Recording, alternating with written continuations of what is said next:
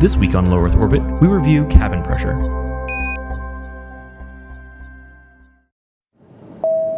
Good afternoon. This is your captain speaking. Just to say there is absolutely nothing to worry about.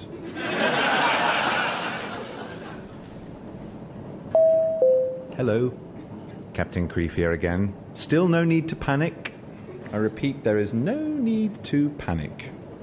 Or to look out of the windows. Everything's fine. Actually, I wasn't being entirely straight with you just now. You see, it's this damnable sleeping sickness of mine. Normally, I control it with a mysterious stimulant from South America, but blast it, my supplies run out. I'm afraid our only hope now is if by some chance someone on board knows how to prepare the stimulant and could... Yes, we get the message. Arthur, take Martin his coffee. Welcome to Low Earth Orbit, episode 47. I'm Justin Voss. I'm Scott Stevenson. I'm Steve Merman. This week on the show, we're reviewing a radio sitcom called Cabin Pressure. This is produced by the BBC. It's been airing since about 2008. It's written by John Finnemore and directed by David Tyler. And it stars Stephanie Cole, Roger Allam, Benedict Cumberbatch, and John Finnemore. And it's about 30 minutes per episode comedy. And it's sort of a sitcom about this really small airline. There's only 4 people in the whole airline. And sort of the hijinks they get up to as they try to stay in business and do all these jobs. So, Steve, as our resident sort of airline buff, what did you think about this? I took some issue with them calling it an airline, and they do make fun of it, like in the show itself, because they're like, you can't make a line out of one plane, like an air dot. Yeah, it's more like a charter service, really. Yeah, what do they do? You know, they're having regularly scheduled flights anywhere. But that quibble aside, well, I actually have another much bigger quibble, which is it has a laugh track. Yes, I'm not sure I would have consented to reviewing this had I known it had a laugh track ahead of time. Is it a laugh track or is it just a live audience? I think it's a live audience because I remember I read a webpage. So don't mean to derail everything. No, I read an article on it, and they said that what happened after Benedict Cumberbatch started getting popular is like more people started lining up ahead of time. Uh-huh. So I got the impression it's like a live audience. I don't know if that changes your... I think it sounds like a live audience. I'm pretty sure it is, yeah. Yeah. I don't Especially know. since the audience sometimes starts laughing before they delivered the punchline, which makes me think that they can see the actors. Okay. Oh. And there's definitely some laughing when, like, nothing's being said. Right. So there's some... Yeah. So Yeah. anyway, just to clarify, in case that's... I don't know for sure. Yeah, I don't know if that really helps matters. Yeah. You know? You just don't like laugh tracks in general. Yeah, in general. That said, I actually did like the show. I haven't listened to the whole, like, all 3 series. I listened to the first one. But no, it's actually like pretty funny. Like, I mean, there's some episodes are better than others, certainly. There's some really great segments in there. There's this one, really amazing one where the like dimwit son of the lady who owns the airline, like Arthur tries to be to prepare their in-flight meals, including one called Surprising Rice, which is amazing. What makes the mashed potato orange? Cooking it in the same saucepan I used to curry the baked beans. And the other option? Aha, my signature dish. Behold, surprising rice. Good Lord. What are those bits? You see, Skipper, if you don't mind me saying so, that question is entirely against the spirit of surprising rice.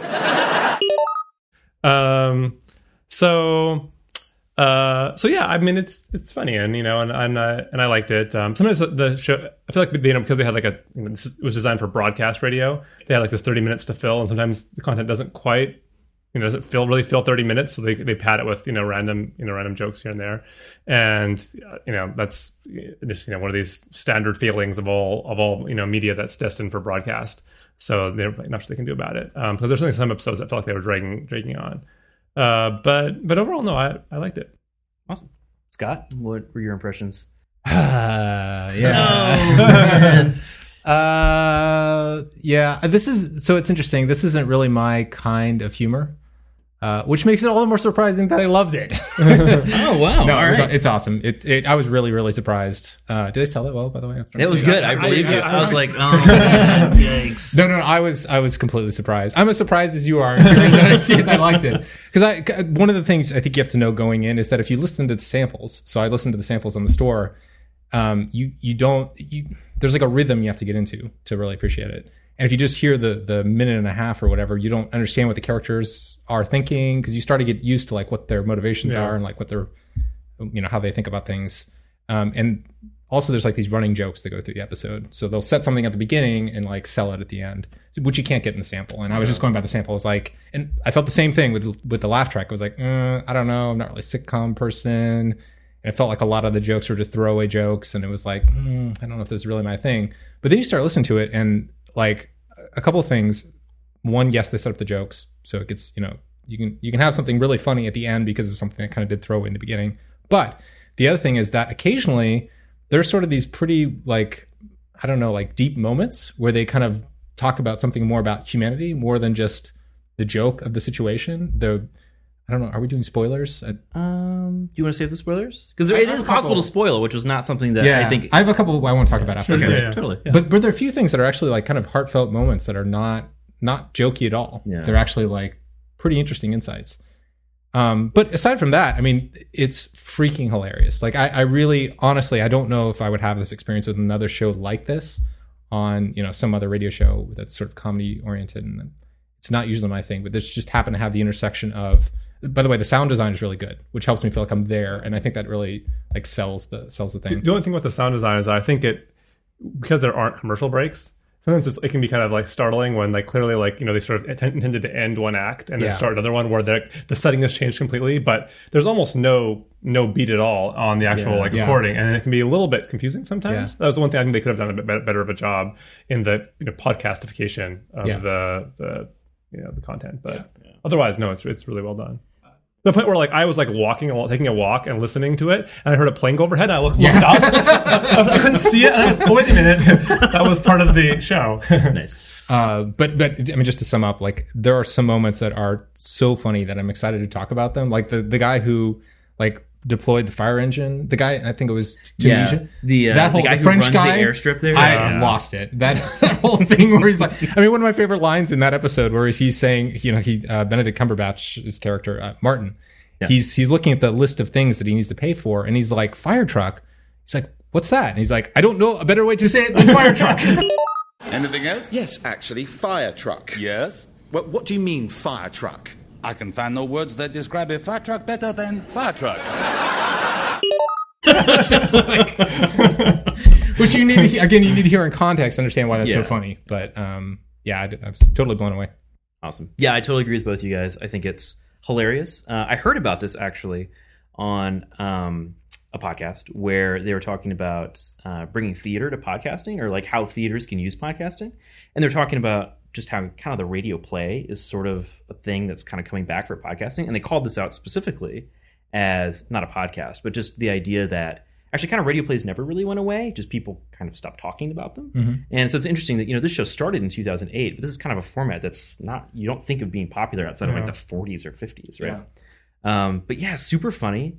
I think, like you said, the sound design is great. There's lots of great little Foley bits where you think that like there's one episode where there's a lot about the little miniature alcohol bottles on the plane, and about that's actually a plot point where the crack of the cap when you open it, right, and you can hear that right there when they do it. I'm like, God, it's so cool, and it really helps like put you there, and the laugh track, I see what you mean about but I don't know, I'm not totally bothered by laugh track, so it didn't bother me too much, but yeah, overall, I think it's super great. I think it's a really cool medium, and yeah, it's cool. I mean, we can listen to it in the car. Like Laura and I have been listening to the car a whole lot, just like driving here and there.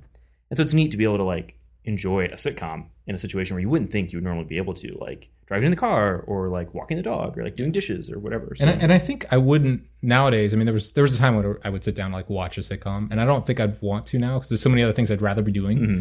So this is probably the case where like I was listening to it at work, Yeah. And I think I'm much more likely to listen. Take this in if it's just audio. Mm-hmm. Yeah.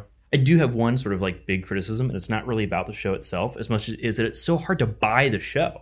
Like it's really tough to get a copy of it. There is. Oh, so you mean like how to find it on the store? Or? Well, that's kind of the thing. So the series that we all listen to, series 1, is on the iTunes store as a music album. Yep.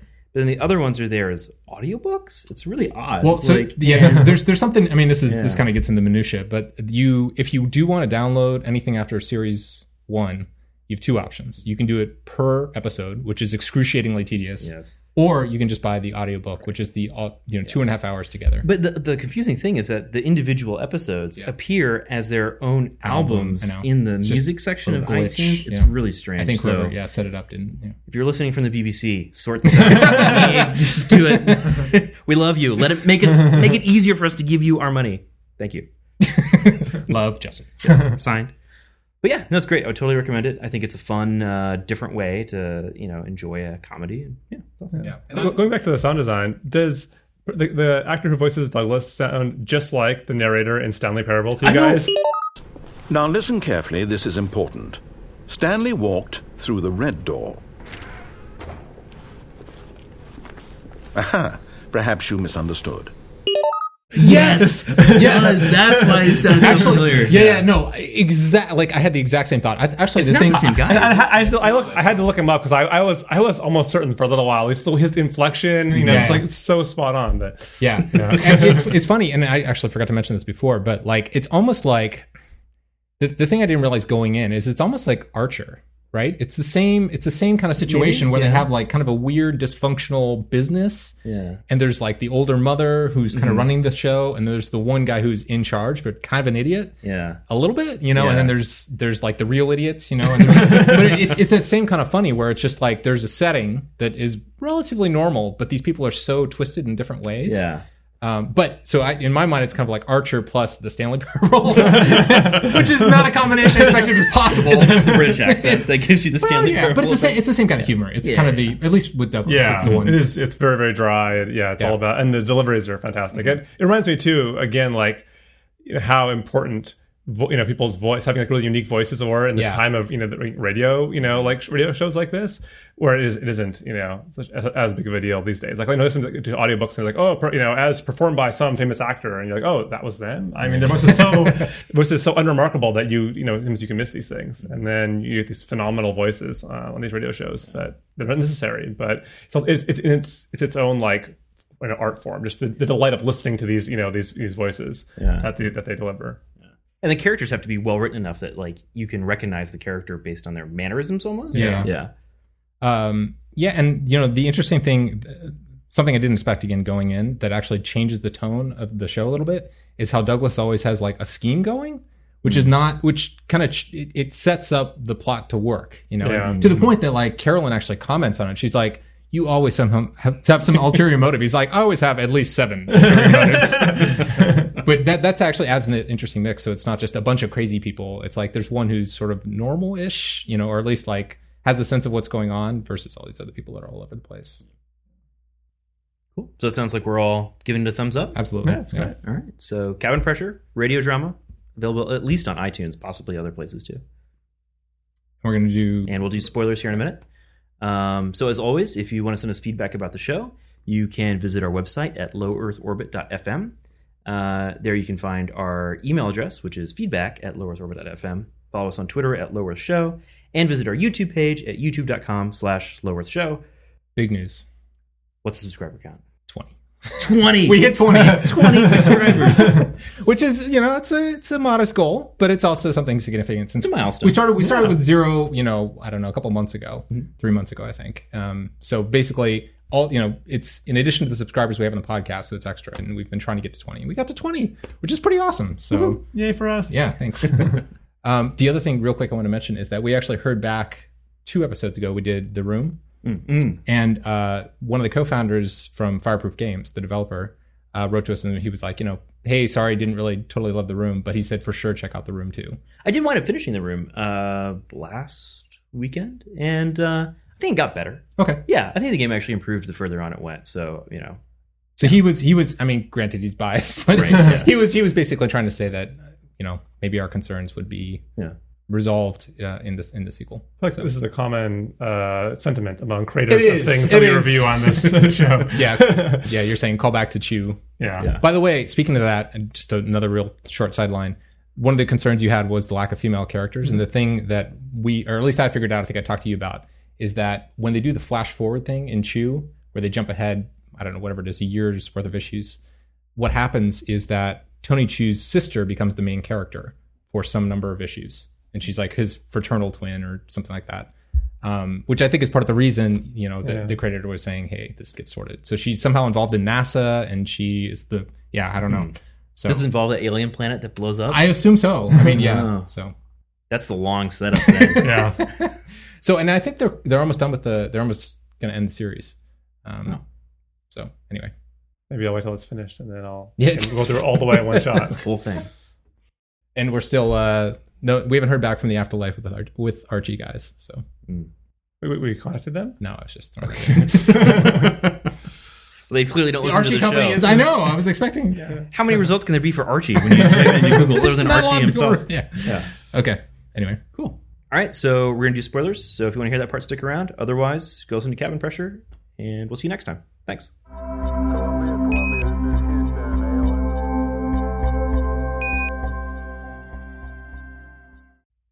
Okay. So we're back from our spoiler break. So I think, Scott, you specifically had something you wanted to talk about spoilers. Yeah, it was interesting. So obviously the majority of the show is a comedy, but there are these little interludes that kind of reveal more about the humanity of the characters. The two of them occur to me. One is that there's sort of you slowly get the story behind how Carolyn got the airline. So there was a divorce 8 years ago.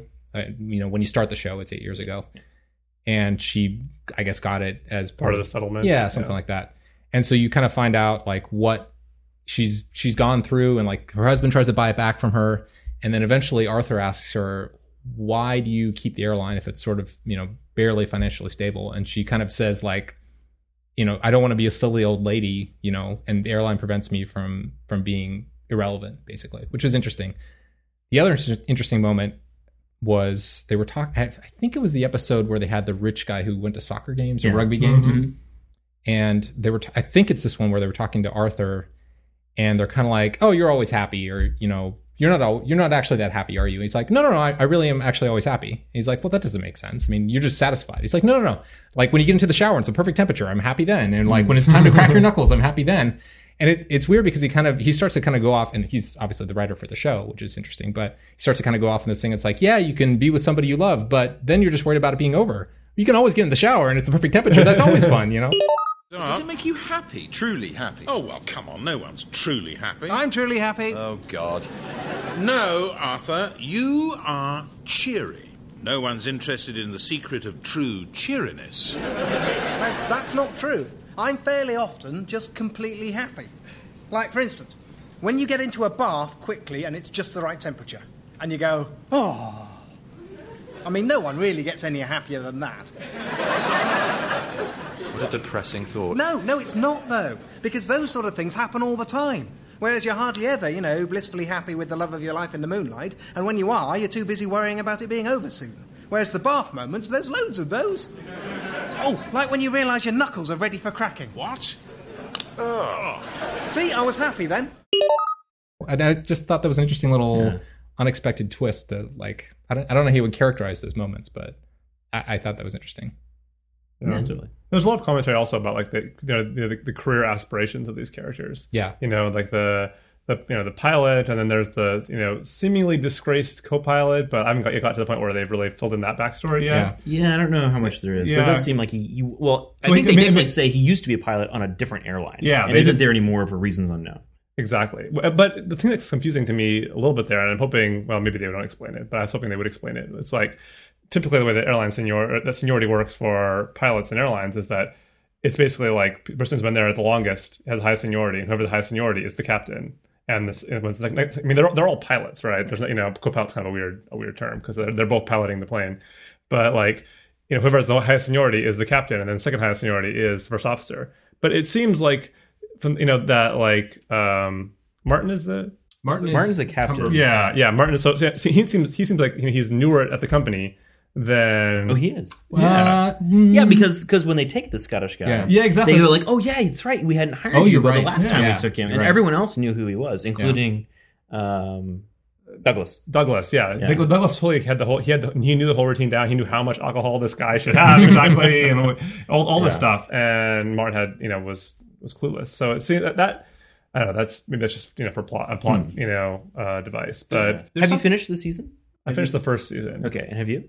Yeah. Oh, okay, I've started the second one. Yeah. Because the thing where they go to the house. That's right. There's the kind of the reveal at the end, which is where Douglas's wife thinks he's the captain. Yeah. Which is also again this bigger commentary on people, their sort of career, career aspirations, and like and there's a whole separate thing about Arthur, how he wished he was had been a captain. He even went to went to the interview at the flight school, but he just didn't get up to go actually into the interview because he just didn't think he could do it. Right. Yeah. It's actually like really profoundly sad. Like it's and he wrote that for himself. Yeah.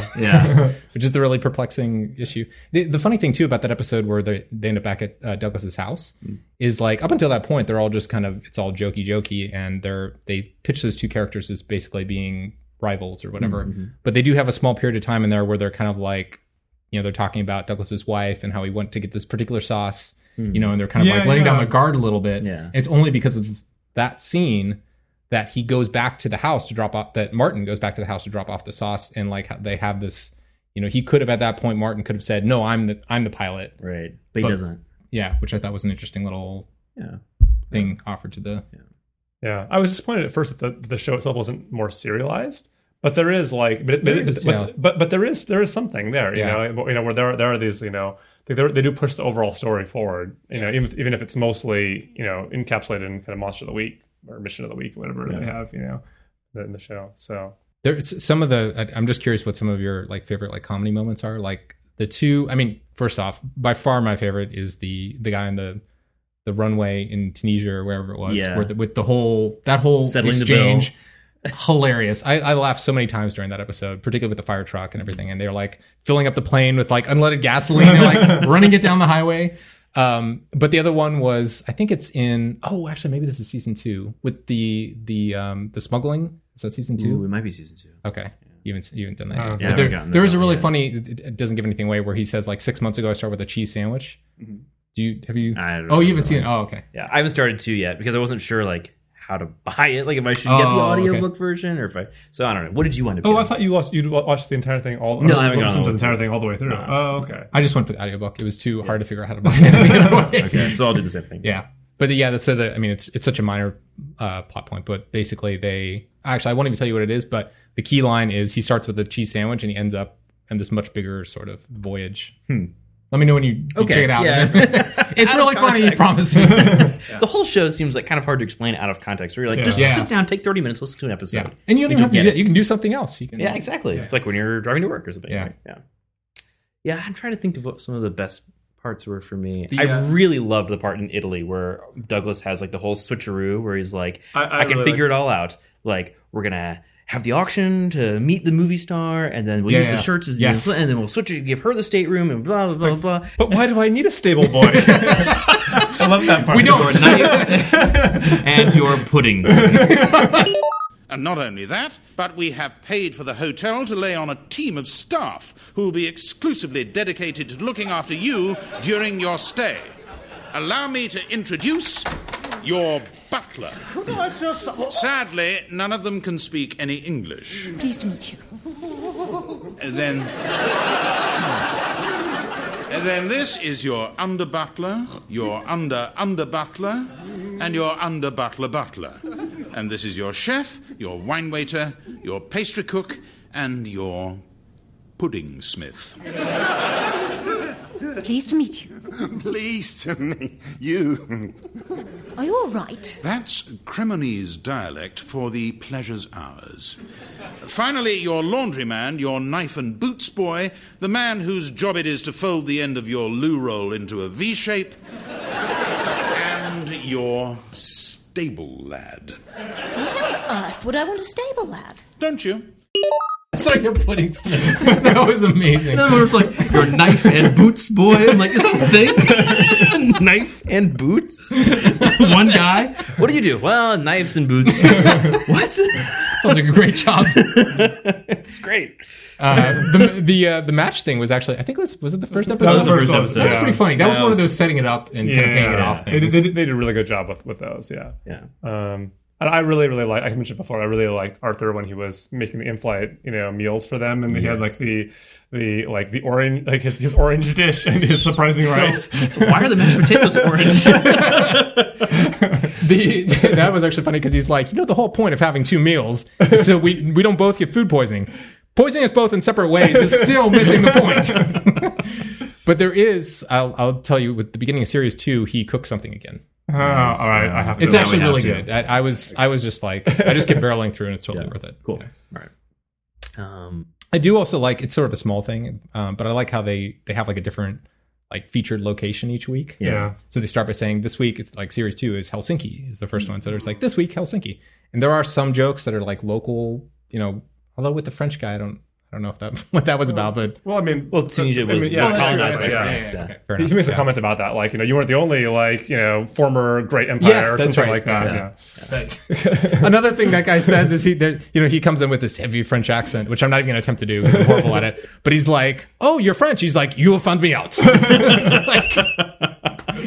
Everyone on the show is so sarcastic. It's like part of the humor. Yeah, I really like all the guests that they have come in are actually really good. Like 90%. I mean, there's some weird ones, but like for the most part, like they're really good. The Americans had like the American accent was like something was off. I couldn't tell if it's a British person trying to do an American accent, and maybe that's what it is. I feel that was my assumption because it was like I couldn't place it anywhere actually in the United States. Yeah, there's something about it where you're just like, Canada. No. Oh man, I feel like there was another like really good line that I wanted to talk about, but there's so many. Like I considered starting to like mark them down. Oh, I remember what it is. It's where Arthur keeps asking everyone how do airplanes fly, and like no one can give him. That was an amazing moment. That was so good, and actually like educational too. It was interesting. But my favorite part about that, I don't know if I'm cutting you off. No, okay. Is when Douglas explains it. He's like, well, this, and he's like, oh, okay. Well, what if the plane's upside down? Can they fly upside down too? He's like. Or he's like, oh, that's why planes can't fly upside down. Yeah. Yes. And they're like, no, they can. Actually, they can. It's like, let's go back to what Martin was talking about, which is really fascinating because I don't think they ever actually resolved it. They don't. I feel like I think there's an XKCD about everything, but specifically about this whole thing, right? Where it's like every high school explanation of how planes fly is like wrong. Fundamentally wrong on some level. And we basically got all of the different wrong versions on this episode. Yeah. Although it's funny because each person they go to has it slightly more accurate, and they never actually. But still wrong. It's still wrong. Yes. Yeah. What is the actual answer? I feel like I'm not even going to attempt it. now. I mean, we could just continue their chain here. Yeah. I was buying the Douglas explanation until the plane's upside down. And I was like, right. I don't know. It's one of those ones. I've read it, and I feel like I can never like fully internalize it and like understand it, and I need to spend more time. But it's like it's one of those things where I read it and I'm like, oh, I think I understand that, and then later I come back to like, wait, how is that working in? It's not making. It's like regular expressions. Yeah, exactly. It's exactly the same experience I have with regular expressions. I might be able to grasp it just for the moment that I'm reading the tutorial, and then it's gone again. That's right. Nerd joke. Yeah, there's so many moments. I mean, I could keep naming them off. By the way, did you guys listen to the Christmas special one? I didn't. I skipped straight ahead to series 2. I don't know if I should check that out. When's the Christmas special happen? I think it's between series 2 and 3. I think no, between 1 and 2. I think. Yeah. I mean, for the most part, like BP Christmas specials tend to just be like one of the episodes. Yeah, just like one of the episodes basically. They're just part of the canon. For the I couldn't tell if it was like critical because it was. I don't know. I mean, certainly, like sometimes they can on other television shows they can be extremely critical. Like I think like the Downton Abbey Christmas specials are like they're all pivotal. Yeah, huge plot points in the specials. Yeah. You'd be extremely confused if you missed it as for the next series. It's not like the Star Wars Christmas special. Well, you're more confused if you see it. Exactly. Right. Yeah. Cool. Well, I'm definitely going to keep listening because they're too entertaining to stop now. Absolutely. Yeah, I'm pretty hooked. Cool. All right. See you next week.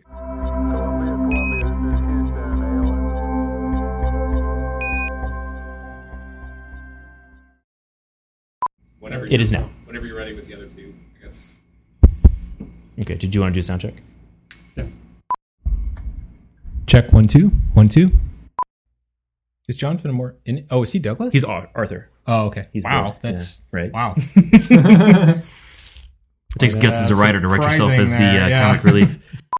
And then it's like, you're knife and boots, boy. I'm like, is that a thing? Knife and boots?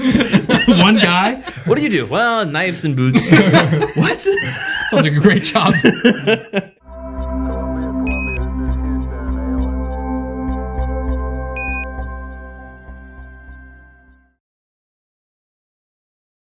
and your puddings.